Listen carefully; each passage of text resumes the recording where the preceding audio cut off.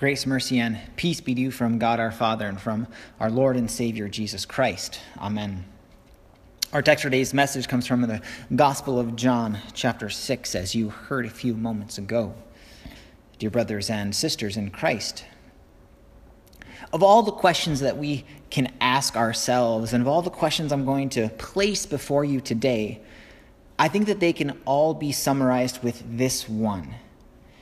Is Jesus really who he says he is? Just think about how you answer that for a moment. Is Jesus really who he says he is? I have a confession to make.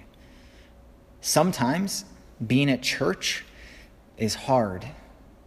Sometimes reading God's word is hard. Sometimes, all the time, not sinning is hard.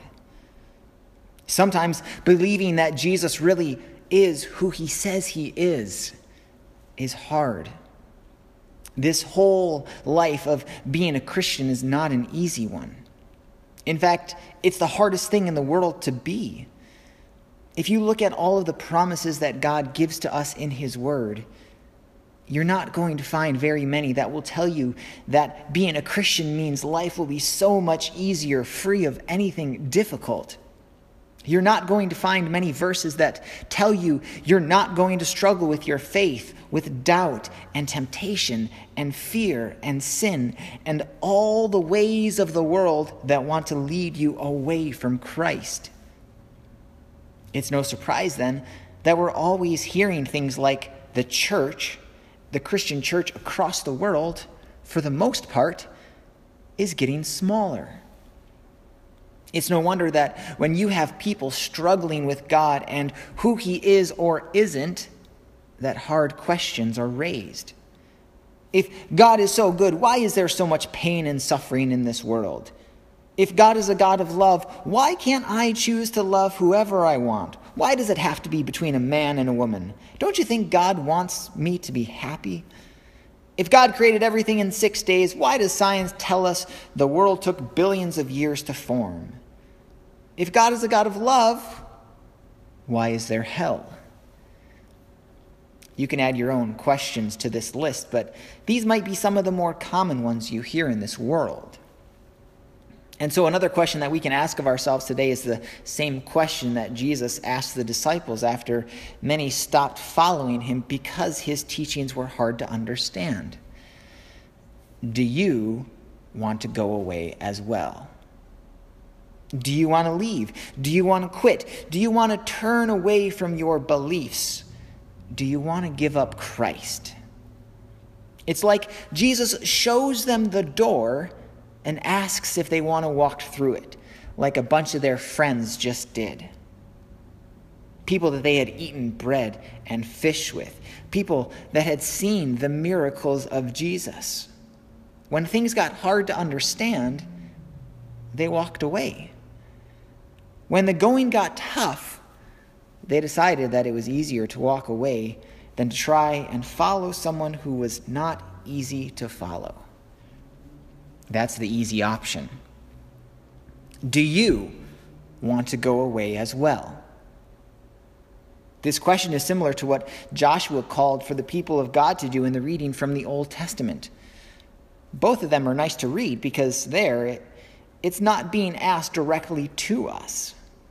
It is not us having to choose between two options, the one we know we need to make and the one that is more convenient to make.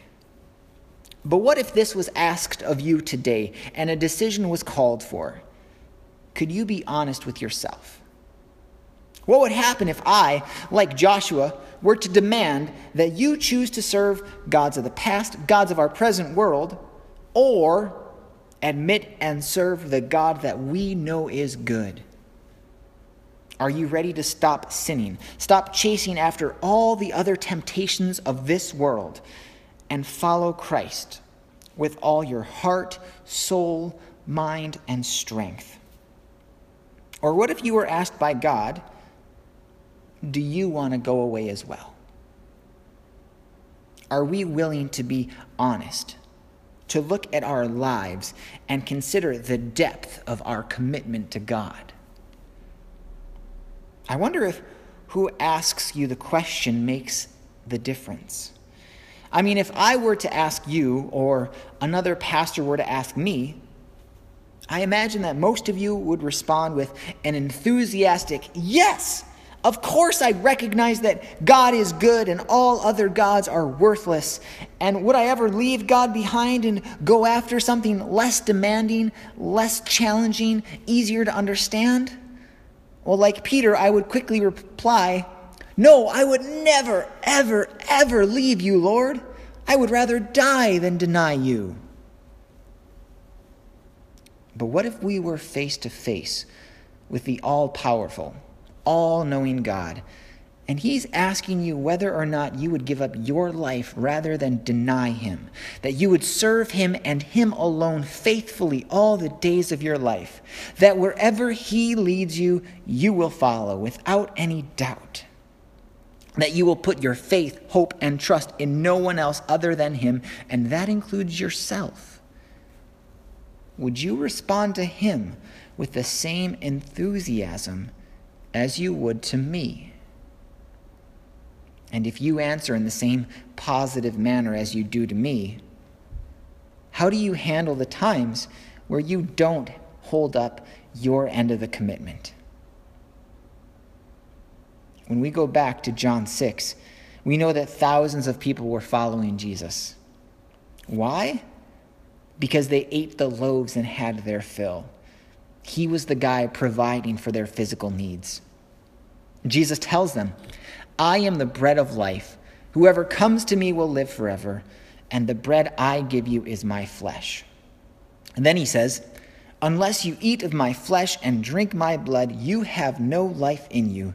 And if you eat my flesh and drink my blood, you will have eternal life. Of course, there were many who struggled to understand what Jesus was saying.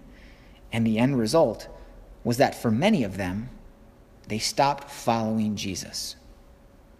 Now, we shouldn't be too hard on the disciples who turned away from Christ. They didn't have the luxury that we do of seeing the whole bigger picture.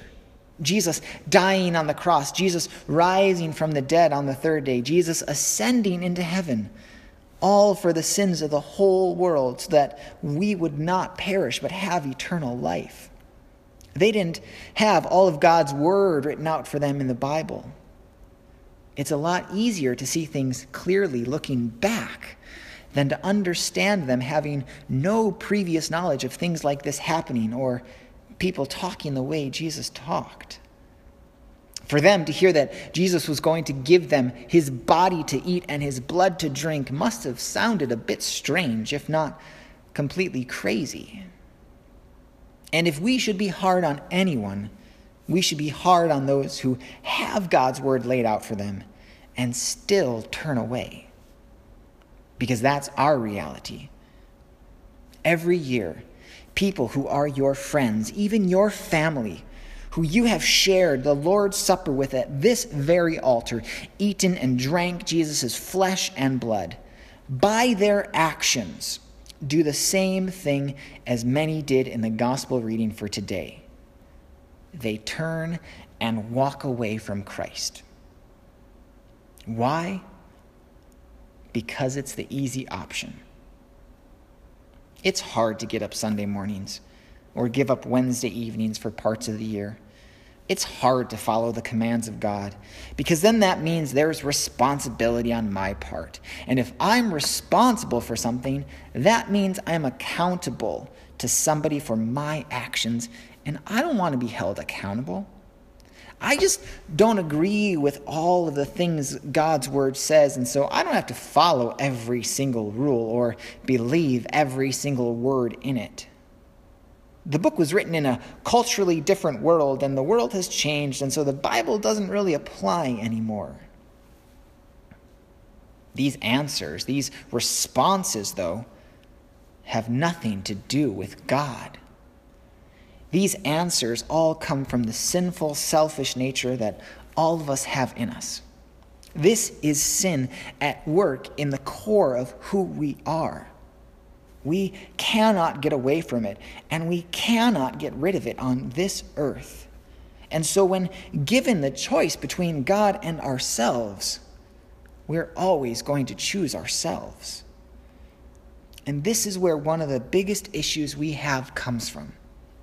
We separate the message from the one who speaks the message. If the message is just words, then the message becomes subjective, and the truth of the message becomes relative. And we can decide to believe those words, accept them, or not.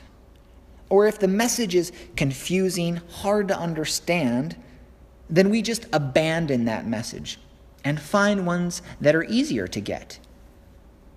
And that continues to be an issue, because when we separate the message of God from God himself, and we decide to pick and choose our own messages, the things we want to follow, then we've just made ourselves God. And I don't know about you, but the last time I looked in the mirror, I did not see God's gift to the world.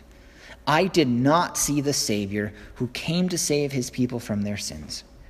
Every time I look in the mirror, I see someone who listens to his own voice rather than the voice of God. I see a sinner in need of saving every single day. If I continue to put my trust in myself and in my own voice, I have no salvation, because there is no salvation found in anyone apart from Christ. That's what Luke writes in Acts chapter 4. My words, my actions do not get me to heaven. And if Jesus asks me if I want to leave too, I'll probably say yes, because that's where my sin leads me. That's why Peter's response to Jesus' question is so great. He doesn't separate the message from the one giving the message. And in fact, it's the opposite way around. Because Jesus is God, the Holy One of God, the words he gives are the words of eternal life. And Peter was able to say this because God had given him faith. Just like when Peter confesses Jesus as the Christ, Jesus tells him that it's God the Father who has revealed this to him, not himself, God. And those are the only words we can trust, not our own, but God's. And when we look at Jesus, the bread of life, who has the words of eternal life, we see Jesus tell the people to eat of his flesh and blood. We see him later give his flesh and blood to us in his supper. That same flesh and blood is what he sacrificed on the cross for the sins of the world, for your sins and mine. And it is the same flesh and blood that rose from the dead for us and for our salvation. Faith that believes these words has been given to us by God the Father, who sent the Son, who sent the Spirit to work in our lives of faith. And so if you are here today believing in Jesus Christ and in his words, it is only because the Holy Spirit is at work in your life, giving you the gift of faith. And if Jesus has given us his flesh and blood to eat and drink, and he tells us to do it, then we should probably do it, right? That's why you come back next week, to hear these words again, because these are the words of eternal life. And don't take my words for it. Take Jesus' words. But even more so, take Jesus' actions. Because saying one will die and rise from the dead is much different than actually dying and rising from the dead. Jesus did both, and he is the only one in the history of all creation ever to do this. And that's because Jesus really is who he says he is. Amen. And now the peace of God, which passes all understanding, guard your hearts and minds in Jesus Christ, our Lord and our Savior. Amen.